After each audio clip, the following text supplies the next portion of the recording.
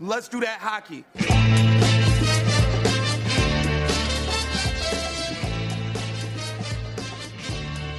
You're listening to Dobber Prospects Radio, episode 132. I'm your host, Peter Harling, and yes, hockey is back.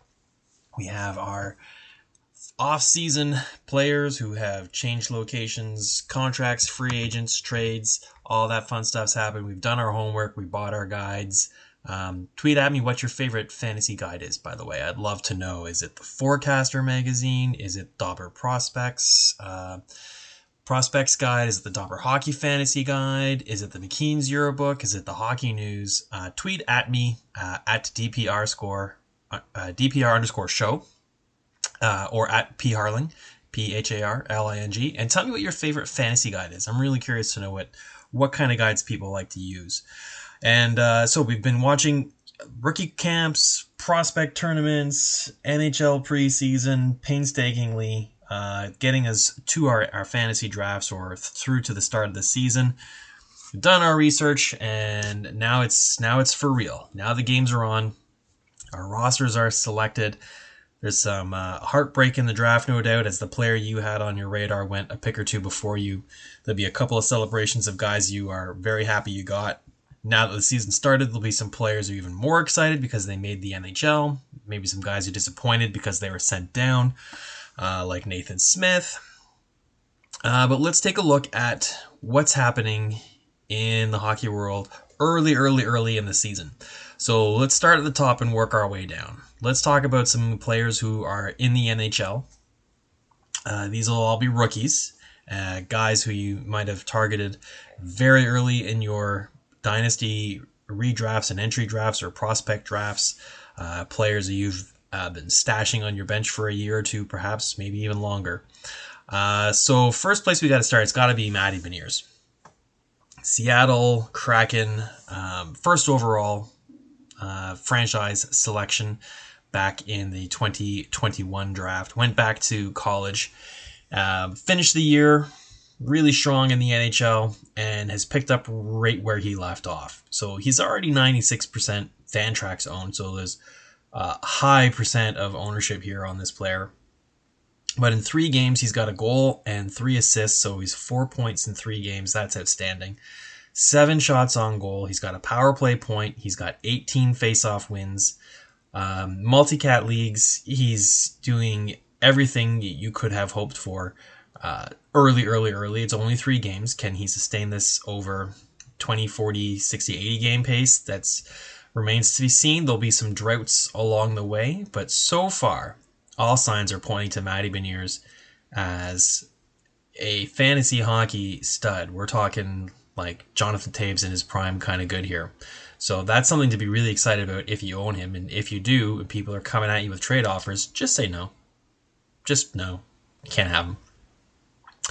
Another player who had a lot of buzz coming out of the World Juniors after the season he had is Anaheim Ducks top prospect Mason McTavish. Keep in mind, Mason is still eligible for the Ontario Hockey League. He's got 1 more year left to play there, so the American Hockey League is not an option. But so far, it looks like it's the NHL all the way for him. He dominated junior last season, all the way to the Memorial Cup and a World Junior gold medal. He's got 2 points in 2 games with the Ducks so far, still looking for his first goal this season. But he's got 6 shots on goal. He's got a power play point. Little disappointed with his lack of peripherals, basically non-existent hits or blocks anywhere. So that's something that I would kind of like to see a little bit better. But it looks like Mason McTavish is off to a hot start in the NHL. 2 points in 2 games means there's no reason to consider making him a healthy scratch or consider sending him back to junior. I think he's here to stay. He's 77% Fantrax owned, so there's a small window of opportunity for ownership there if you're in deep leagues. Particularly if you count the multi-cats. Just because he doesn't have any right now, trust me, he'll get some. A couple more NHL prospects, rookies to talk about, I should say. JJ Peterka came over to the North America last year, kicked down the front door of the American Hockey League, scoring about a point a game there. He's tenacious, he's aggressive, he's good forechecker. He's a good two-way player. He plays a super pro game. And he's already got 2 points in 2 games as well. A goal and assist, 4 shots on goal.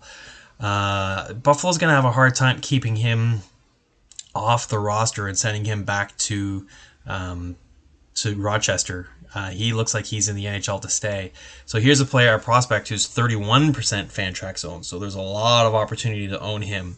He's a pretty hot commodity. If you're looking at trading for him, you might have to pay through the nose a little bit. Maybe you can catch someone who's sleeping on him, who's not convinced that he's going to stay the year. He looks like he's here to stay. The biggest surprise out of rookies in the NHL for me this year has been a player I've talked about a couple times on the podcast before. So hopefully with any luck, you caught me talking about Arbor Jackeye. And you have been ahead of the curve by listening to this podcast and picked him up. So his last name is spelt Xhekaj. Wait, how do you get Jackeye out of that? I don't even know. If it's phonetically, it's closer. If you spell it backwards, it looks like it would be closer to Jackeye. Anywho, this guy's a beast. He's a undrafted prospect in the Ontario Hockey League. Got a walk-on audition for a team. I think it was Kitchener. He made it. He's a Hamilton native who ended up getting traded to Hamilton for their run last year. And, he's just gotten better all the way. He got invited to Montreal Canadiens training camp. He was dominant for Hamilton last year and was a really key part on their blue line, leading them to a OHL championship and looked really strong in the Memorial Cup. Comes in, gets signed by the Canadiens in last season, early on, and comes into this offseason in their prospect and rookie camps and really, really stood out, made a noise for himself. He took his toll on a couple Ottawa Senators prospects 2 years in a row now. I think it was Jackeye who took care of Pinto last season, knocking him out, and I think he injured someone again this season, so he's public enemy number 1 in Ottawa. What his NHL upside looks like would be kind of something along the lines of, I'm going to compare him to Radko Gudas kind of player. Big, mean, physical, kind of limited on the offensive upside. He did get his first NHL point last night, so he's got an assist in 3 games. He's getting good minutes playing with, I believe, his partner's David Savard, so he's getting a regular rotation, not getting very many power play minutes, if any, but that's okay. And he's looked really great out on the ice. He's got 4 penalty minutes. That's a number that I think will go up pretty quickly here. I think as soon as he plays Ottawa, someone's going to want to drop the mitts with him. They might regret it when it happens. He's a pretty tough customer. He's got 4 shots on goal, 13 hits and 7 blocks, and there is the bread and butter with Arbor Jackeye. He's going to be a hits and blocks monster. He's only 14% Fantrax owned, so lots of ownership opportunity there. Another player who got a lot of lip service and keyboard time this summer was Andrei Kuzmenko, Vancouver Canucks prospect. They signed him as a free agent, if that makes him a prospect. So he's coming over from the KHL after having a really good season. I think he finished like 2nd in scoring in the KHL. He looked pretty good for Vancouver in their summer camps and preseason. Now that we're into the regular season, he's got 2 games under his belt. He's got 1 power play goal, and he's playing on a line with Pedersen and Hoglander. So he's getting really good deployment. He's made the team. He's getting good deployment.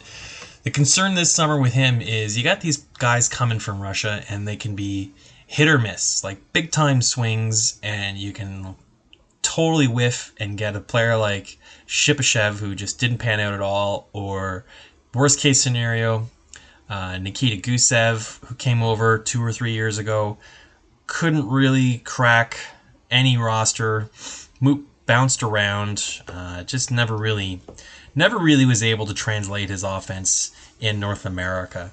But then you get guys like Panarin who are fantastic and kind of come out of nowhere and are superstar players. So I think Kuzmenko, best case scenario, it looks like he's going to be somewhere between Gusev and Panarin. Now, somewhere in the middle. I think, if we can get 40, 50 points out of him this season, that would be pretty good. His ownership's pretty high, 72%.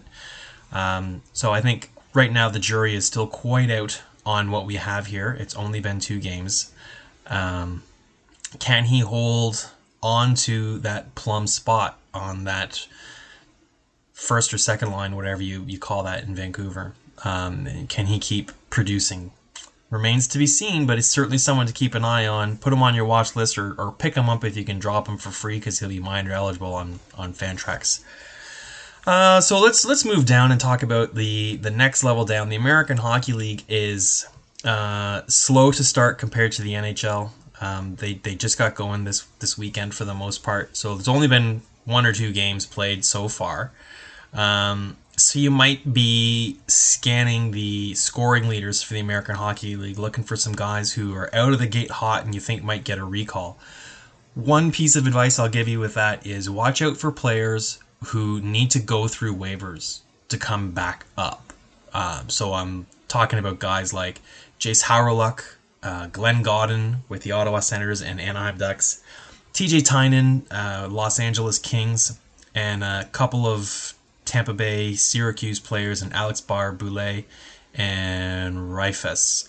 Those guys all would need to go through waivers to come back up. So it's unlikely that the team wants to risk exposing them to waivers. Just kind of leave them in the minors and let them lead their AHL affiliate and provide some support there. Now, here's a couple players who would not need to clear through waivers that you might want to keep your eye on. Simon Edmondson, a lot of conversation about him being the Red Wings' next Rookie of the Year candidate, if he could follow in their Mo Seider's footsteps. So far, not so much. He did not make the Detroit Red Wings roster. He was reassigned to Grand Rapids, but the defenseman has 4 points in 2 games down there, and he's only 45% owned. So he's a prime candidate for someone who could get recalled in short order. We'll see how he does once that happens and he comes up to the NHL. Another player we talked about on this podcast recently, I wrote a little bit about him in the McKean's Yearbook and other places, Anton Levchi, another European import free agent player, leading scorer from the league last season. Florida Panthers signed him. He did not make the Panthers roster, so he's been sent down to Charlotte, and the left wingers got 3 points in 2 games there. So that's 2% Fantrax owned overall. Really good player to maybe put on your watch list or stash him on your prospect bench if you have a spot and you got a deep prospect roster, someone who you can maybe keep till next year. If this isn't the year that he makes it, it could be next year. You won't have to hold on to him for a long time to find out. I think you've got 1.5 seasons tops before you know if you're fishing or cutting bait with this prospect. Couple Los Angeles Kings prospects. Jordan Spence is only got 1 game played so far. He's in Ontario. He's got 3 points in 1 game. Last time I checked, that was good. He's 20% Fantrax owned, and it looks like Brant Clark is in the NHL, not in the American Hockey League. So he's the other Los Angeles Kings prospect, making his NHL debuts, still eligible to return to junior, but it's kind of starting to look like Brant Clark ain't going back to junior. He could be in the NHL to stay as well. College hockey. Let's talk about 1 or 2 guys playing in the NCAA. They are off to their start as well. They've had just a handful of games. But a couple of players who are standing out to me that really popped. You've got Adam Fantilli with the University of Michigan and Mackie Samoskevich with Michigan as well. Michigan continues to be an all-star roster. Just as good, but we got a new cast of characters in some cases. Mackie Samoskevich was there last year. He returns, Florida Panthers prospect.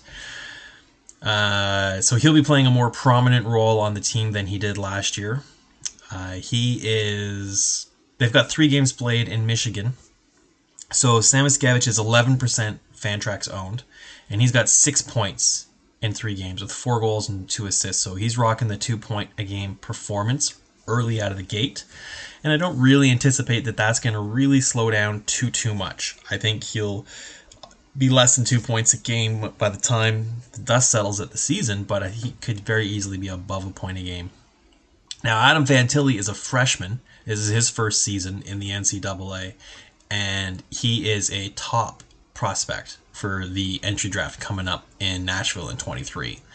The only question I really have is, where does he end up going in the top 3? I think right now it's a slam dunk that Connor Bedard is going first overall, and it would take acts of God to change that. Where the debate really begins is at second overall. You've got the Russian kid who's under contract for 5 years, Matei Michkov. So that might sour some teams from investing the second overall pick if you could get someone pretty much just as good in Adam Fantilli, who could be one and done and ready to step into your roster this time next year. So Adam Fantilli off to a hot start, 2.33 points per game. He's got 1 goal and 6 assists in 3 games for 7 points. Last time I checked, that was also pretty good. A couple more players to kind of keep an eye on. Boston Bruins have a really thin prospect pool, and one of their prospects who is kind of coming up quick is Riley Durin. He's playing center for Providence right in the Bruins' backyard, so they'll be able to keep real close tabs on him. He's got 4 goals and assists for 5 points. Also 3 games played there. 1.67 points per game. And his Fantrax ownership couldn't be lower, 0%. So there is a hot tip for a prospect who you might want to scoop up and put on your prospect bench or at least your watch list. I expect that he won't be in the NHL next year. He's got another year or 2 of development coming, but he's a player who could start trending up real quick and become a pretty prominent prospect. He doesn't have a lot of competition in a shallow prospect pool in Boston.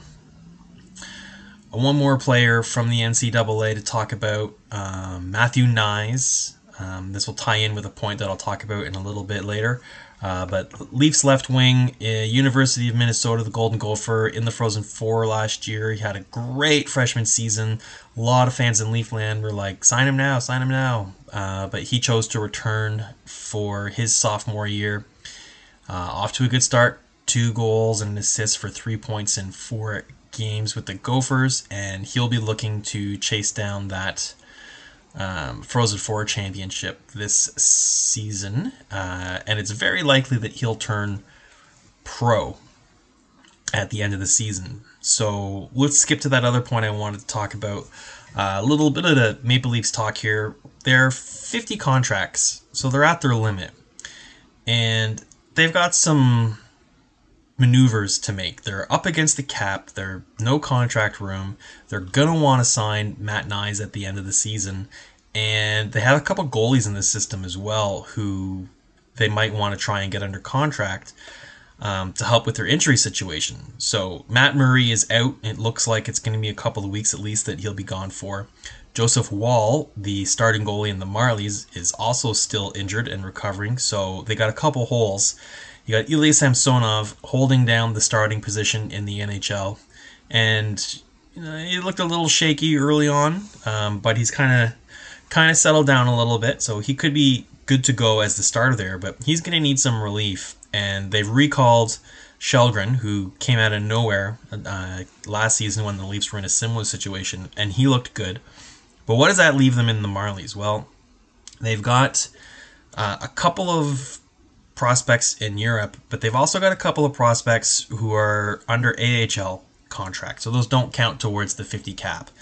And that's Keith Petruzzelli and Dryden McKay. Now, I've spoke about both these guys on the podcast before, but Keith Petruzzelli is he was drafted in 2017 in the 3rd round by Detroit. He played his junior hockey in the NCAA with Quinnipiac and was very good near the end. He's kind of so-so in the first couple of years, but he really got his game together. But Detroit chose not to sign him. He became a free agent, and he ended up in the Toronto's system. But because he signed to an AHL contract, either of these guys are actually eligible to be signed anywhere. But not in Toronto because they have their contract limit, so they have to move a player out. Petruzzelli got the start for the Marlies home opener this weekend, and the 6'5", 23-year-old goalie was the first star of the game. Everyone who watched the game and was tweeting about it was really raving about his performance. And he's been a prospect who I've really been kind of interested in. He's kind of struggled at times, but goalies can sometimes do that. They can be slow to develop. And then once they kind of get into their mid-20 range, they really start to put it together. And he is currently 23 years old. So I like the possibility of him kind of turning into something here. The Leafs just need to find a way to make the contracts and money work. The other guy I mentioned, Dryden McKay, also a college free agent, undrafted, was never drafted in the NHL, but he had like unworldly numbers playing for, I think it was Minnesota State, Mantaco. Didn't get a lot of shots against, so his shots against volume would be as low as 15 in some games. So that kind of skews his record a little bit and his stats. It kind of artificially inflates it when you're playing on a team that gives up so few shots. All you need to do is, not let in 2 goals basically, and you should be in a good position to win. But he won the Hobey Baker in his final season as a senior last year. Didn't win the Goalie of the Year award. That went to Devin Levi of the Buffalo Sabres, and pretty much everyone who follows college prospects really closely thought that Devin Levi really should have won both awards, and that it was kind of more of a lifetime achievement award for Dryden McKay. And then kind of skewing that announcement that he won the Hobey Baker shortly after the Frozen Four concluded, and he ended up testing positive for a banned substance that he was somehow able to prove not his fault because it wasn't a listed ingredient on whatever he consumed that caused him to fail the test. So he was suspended until just recently, unable to play or practice in preseason or rookie or prospect tournaments with Toronto. So he started his professional career in the ECHL. I think it's the Newfoundland Growlers for the Leafs. I don't think he's played yet. I don't think that league has started up, but those are 2 players that are kind of interesting to keep an eye on. If the Leafs can find a way to move out a contract and make space for either of these guys. And then I'm looking at the Leafs roster and some contracts who they might be very keen to let go for a waiver claim or a draft pick would be Wayne Simmons, Victor Mete, Kyle Clifford, and the injured Ben and Dahlstrom on defense. With any luck, they can move either of those guys out, or 2 of them, and sign a couple of these prospects that they have in their system, either now or at the end of the season for Nyes. Okay, moving on from the Leafs. I talked a lot about Shane Wright last year in his draft year. He played in my town for Kingston, so I got to watch him a lot. I'm pretty familiar with him, and I wasn't really sure where he was going to play this season. My money was that he would start the year in the NHL and play at least 9 games, and then we'll see. And so far, he started the year in the NHL. Seattle's played 3 games, and he's only played 1. He's been a healthy scratch twice. He's got no points in the 6 minutes that he played in his first game. I went to the game in Kingston last night, October 15th, and they played Guelph, and he was not listed as one of the Kingston Frontenac's healthy scratches, which I thought was interesting because typically teams that have players in the NHL still list them on their roster as a healthy scratch. So I might be reading something out of nothing. It might just be an oversight on their part. They just might be thinking that he's just too good and there's no chance that they could be so lucky to have him come back. But they kept Zaid Wisdom on their scratch list for half of the season last year when he was injured. And the season prior, he played the whole season in the American Hockey League during the pandemic where the OHL didn't play. Zaid Wisdom played for Lehigh Valley Phantoms and was one of their best forwards, in fact. So I didn't think that there was any chance that Zaid Wisdom would return to the OHL after playing a strong season in the American Hockey League, and perhaps it's because he had a shoulder injury that he missed the first half of the season that they decided that just let him get his feet under his timing back at the OHL for the second half of the season, maybe go on a good run with Kingston, who had a really good team. But anyways, Kingston kept him on their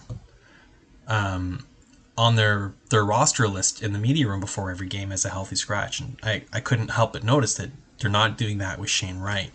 Not sure what that means, but if Seattle and Ron Francis, who has a history of being really patient with prospects, decides that the best thing for Shane Wright is to not eat popcorn in the press box and play sparingly in the occasional game that he gets into, and that he's got 20 minutes a night waiting for him in the OHL with Kingston, there's a really good chance that it looks like he could be coming back. Now, it might be after the World Juniors. Seattle might hold on to him till then. That all remains to be seen. It's certainly something that I'm very interested to watch. And my initial thought was, because Kingston had so many star players graduate last year with Martin Chromiak and Lucas Edmonds, and so on and so on, Zayd Wisdom, and that they would take a step back this year. Well, so far they're off to a fantastic start. They're 4-1-0-1. And their new goaltender, Ivan Zhigalov, looks great. Really impressed with him. So if he does end up getting sent back to Kingston, I'm not so sure that the France would look at trading him. That's still the conventional wisdom would say to do so after 6 games. They're off to a good start. That does not make a championship season, though. And they could probably get a king's ransom for him in return as well. One last player and thought to talk about, and this is a bit of a downer, so I hate to end the podcast on this note, but here we go. Scott Perunovich. I've talked a lot about him on the podcast too. Big fan of him.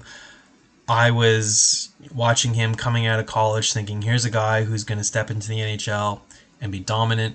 I'm looking at shades of Quinn Hughes and Cale Makar. He's got that kind of offensive vision and skill. And unfortunately, coming out of college, he had an injury that ended his entire season. Shoulder surgery on his left shoulder. So he missed all of 2021 season. Comes back next year, the American Hockey League. Starts the season there on fire. Like 20 points in 12 games. Keep in mind, he's a defenseman, which is just absolutely crazy. Then he gets recalled to the NHL, 19 games there, has 6 points. That's pretty good for a defenseman rookie in the NHL. And then he gets an injury. He misses a month to COVID and an upper body injury. Comes back to end the season playing 12 games in the NHL, 6 more games in the American Hockey League total, playing about 10 minutes a game. 12 games in the NHL and AHL with 6 points, and playing about 10 minutes a game in the NHL. So clearly worse for wear after where he started in the season. And now he's got season-ending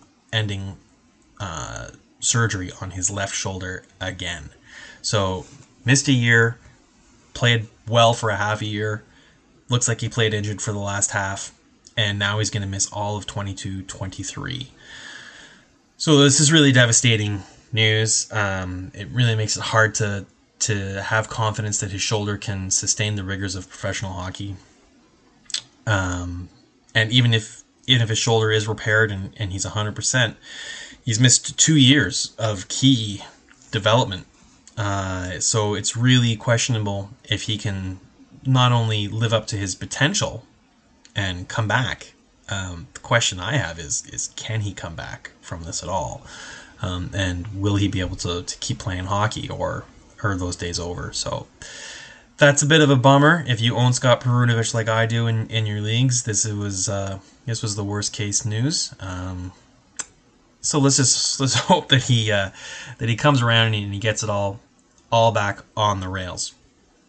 All right, so that's all I got for this little short season opener podcast. A couple of hot players to watch very early in the season. Remember, send me a tweet at DPR_show or at Farling. Let me know who your go-to fantasy guides are. Do you like them print? Do you prefer them in PDF? Do you just like whatever's the cheapest one? Do you have certain features in them that you absolutely love? they're like my favorite thing. I love the yearbooks. I refer to them throughout the year when I want to look up players or evaluate trades. So I guess I'm a little old school that way, but I love them. So that's it for this episode. Thanks for listening. If you like the show, don't forget to subscribe.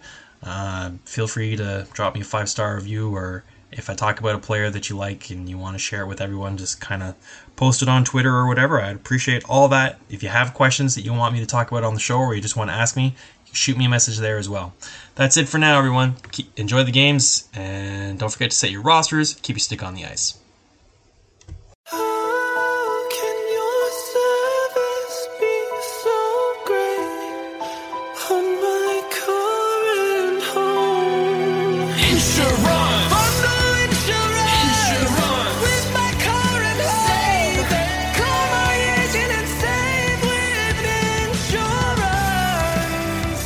Get a quote at AAA.com/insurance and save by bundling auto and home.